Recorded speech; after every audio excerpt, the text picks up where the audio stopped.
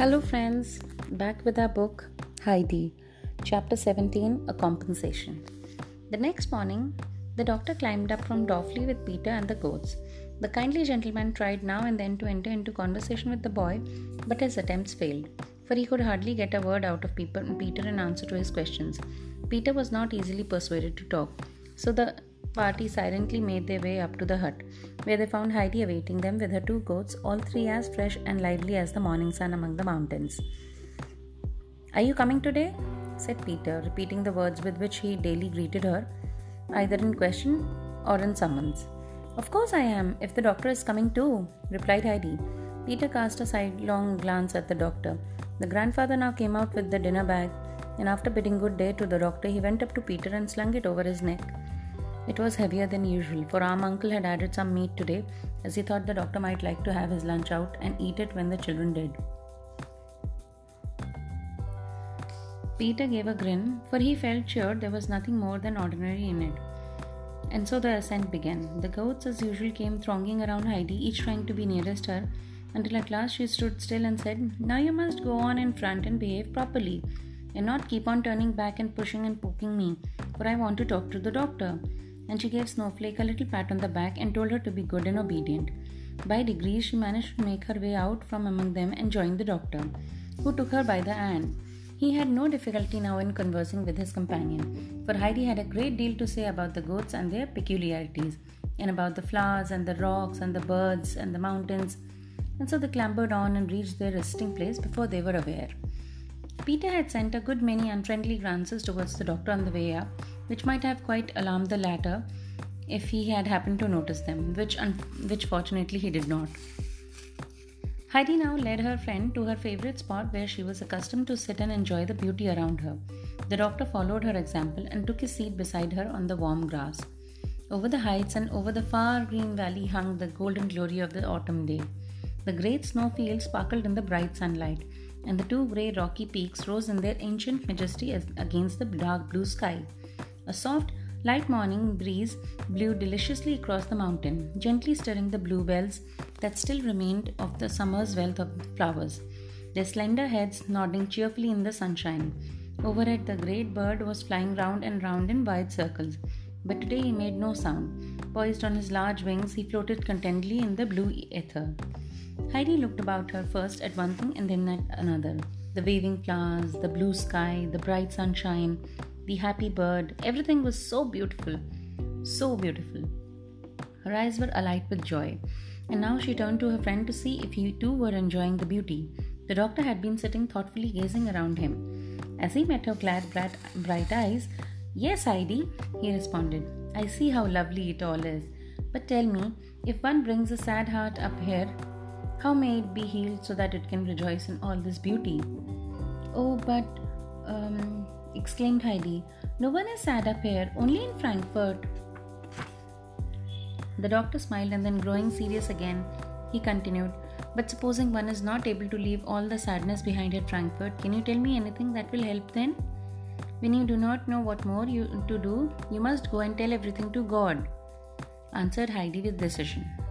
"Ah, that is a good thought of yours, Heidi," said the doctor. "But if it is God himself who has sent the trouble, what can we say to him then?" Heidi sat pondering for a while. She was sure in her heart that God could help out of every trouble. She thought over her own experiences and then found her answer. "Then you must wait," she said, "and keep on saying to yourself, God certainly knows of some happiness for us which he is going to bring out of the trouble. Only we must have patience and not run away.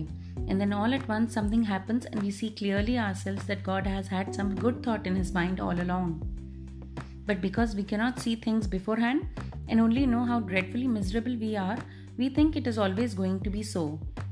"That is a beautiful faith, child, and be sure you hold it fast," replied the doctor. Then he sat on a while in silence, looking at the great overshadowing mountains and the green, sunlit valley below before he spoke again.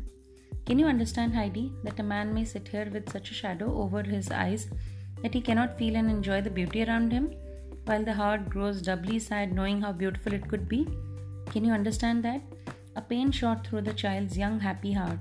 The shadow over the eyes brought to her remembrance the grandmother, who would never again be able to see the sunlight and the beauty up here.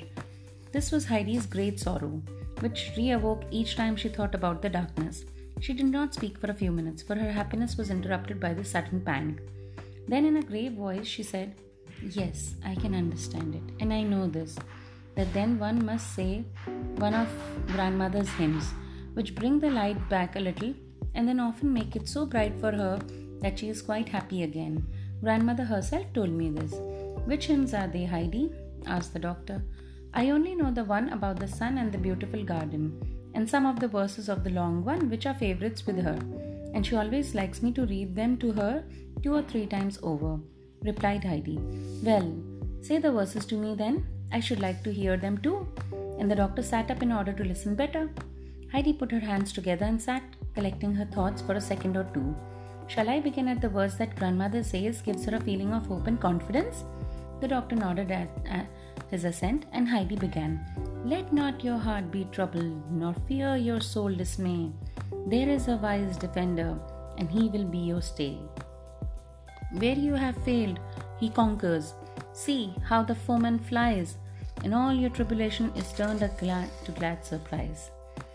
If for a while it seemed his mercy is withdrawn, that he no longer careth for his wandering child forlorn, doubt not his great compassion, his love can never tire.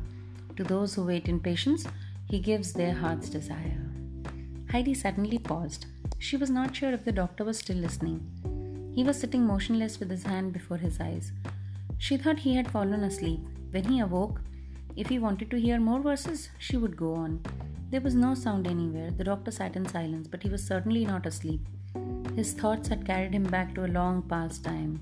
He saw himself as a little boy standing by his dear mother's chair. She had her arm round his neck and was saying the very verses to him that Heidi had just recited, words which he had not heard now for years. He could hear his mother's voice and see her loving eyes resting upon him, and as Heidi sees the old dear voice seemed to be saying other things to him, and the words he heard again must have carried him far, far away, for it was a long time before he stirred or took his hand from his eyes. When at last he roused himself, he met Heidi's eyes looking wonderingly at him. "Heidi," he said, taking the child's hand in his, "that was a beautiful hymn of yours," and there was a happier ring in his voice as he spoke. "We will come out here together another day, and you will let me hear it again." Peter meanwhile had enough to do in giving vent to his anger. It was now some days since Heidi had been out with him, and when at last she did come, there she sat the whole time beside the old gentleman, and Peter could not get a word with her. He got into a terrible temper, and at last went and stood some way back behind the doctor, where the latter could not see him, and doubling his fist made imaginary hits at the enemy. Presently he doubled both fists, and the longer Heidi stayed beside the gentleman, the more fiercely did he threaten with them. Meanwhile the sun had risen to the height which Peter knew pointed to the dinner hour. All of a sudden he called at the top of his voice, "It's dinner time!" Heidi was rising to fetch the dinner bag so that the doctor might eat his where he sat, but he stopped her, telling her he was not hungry at all, and only cared for a glass of milk, as he wanted to climb a little higher. Then Heidi found that she was also not hungry and only wanted milk, and she should like, she said, to take the doctor up to the large moss-covered rock where Greenfinch had nearly jumped down and killed herself. So she ran and explained matters to Peter, telling him to go and get milk for the two. Peter seemed hardly to understand. "Who is going to eat what is in the bag then?" he asked. "You can have it," she answered. "Only first make haste and get the milk."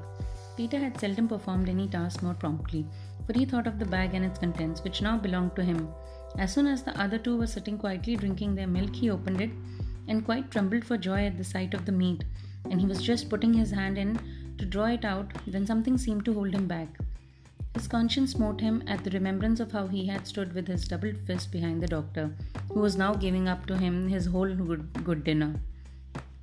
He felt as if he could not now enjoy it, but all at once he jumped up and ran back to the spot where he had stood before, and there he held up his open hands as a sign that he had no longer any wish to use them as fists, and keep them up until he felt he had made amends for his past conduct. Then he rushed back and sat down to the double enjoyment of a clear conscience and an unusually satisfying meal. Heidi and the doctor climbed and talked for a long while, until the latter said it was time for him to be going back, and no doubt Heidi would like to go and be with her goats. But Heidi would not hear of this, as then the doctor would have to go the whole way down the mountain alone.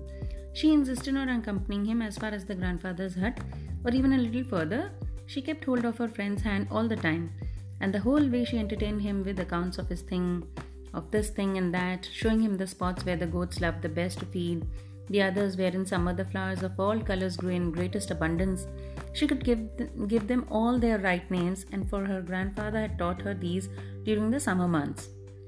But at last the doctor insisted on her going back, so they bid each other good night, and the doctor continued his descent, turning now and again to look back, and each time he saw Heidi standing on the same spot and waving her hand to him. Even so, in the old days, he had his own dear little daughter watched him when he went from home. It was a bright sunny autumn month. The doctor came up to the hut every morning, and thence made excursions over the mountain. Our uncle accompanied him on some of his higher ascents, when they climbed up to the ancient storm-beaten fir trees, and often disturbed the great bird which rose startled from its nest, and the whirl of wings and croakings very near their heads. The doctor found great pleasure in his companion's conversation, and was astonished at his knowledge of the plants that grew on the mountain. He knew the uses of them all, from the aromatic fir trees and the dark pines with their scented needles to the curly moss that sprang up everywhere about the roots of the trees and the smallest plant and tiniest flower. He was as well versed also in the ways of the animals, great and small, and had many amusing anecdotes to tell of these dwellers in caves and holes and in the tops of the fir trees. And so the time passed pleasantly and quickly for the doctor, who seldom said goodbye to the old man at the end of the day without adding, "I never leave you, friend, without having learned something new from you." On some of the very finest days, however, the doctor would wander out again with Heidi, and then the two would sit together as on the first day, and the child would repeat her hymns and tell the doctor things which she alone knew. Peter sat at a little distance from them, but he was now quite reconciled in spirit and gave vent to no angry pantomime. September had drawn to its close, and now one morning the doctor appeared looking less cheerful than usual. It was his last day, he said, as he must return to Frankfurt, but he was grieved at having to say goodbye to the mountain, which he had begun to feel quite like home. Our uncle, on his side, greatly regretted the departure of his guest, and Heidi had been now accustomed for so long to see her good friend every day that she could hardly believe the time he had suddenly come to separate. She looked up at him in doubt, taken by surprise, but there was no help. He must go, so he bid farewell to the old man and asked that Heidi might go with him part of the return way. And Heidi took his hand and went down the mountain with him, still unable to grasp the idea that he was going for good. After some distance, the doctor stood still and, passing his hand over the child's curly head, said, "Now, Heidi, you must go back, and I must say goodbye. If only I could take you with me to Frankfurt and keep you there."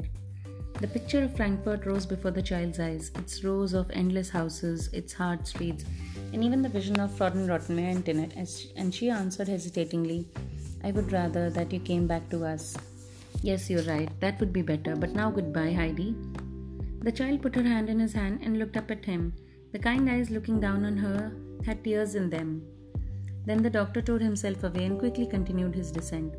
Heidi remained standing without moving. The friendly eyes with the tears in them had gone to her heart. All at once, she burst into tears and started running as fast as she could after the departing figure, calling out in broken tones, "Doctor! Doctor!" He turned round and waited till the child reached him. The tears were streaming down her face and she sobbed out, "I will come to Frankfurt with you, now, at once, and I will stay with you as long as you like. Only I must just run back and tell grandfather."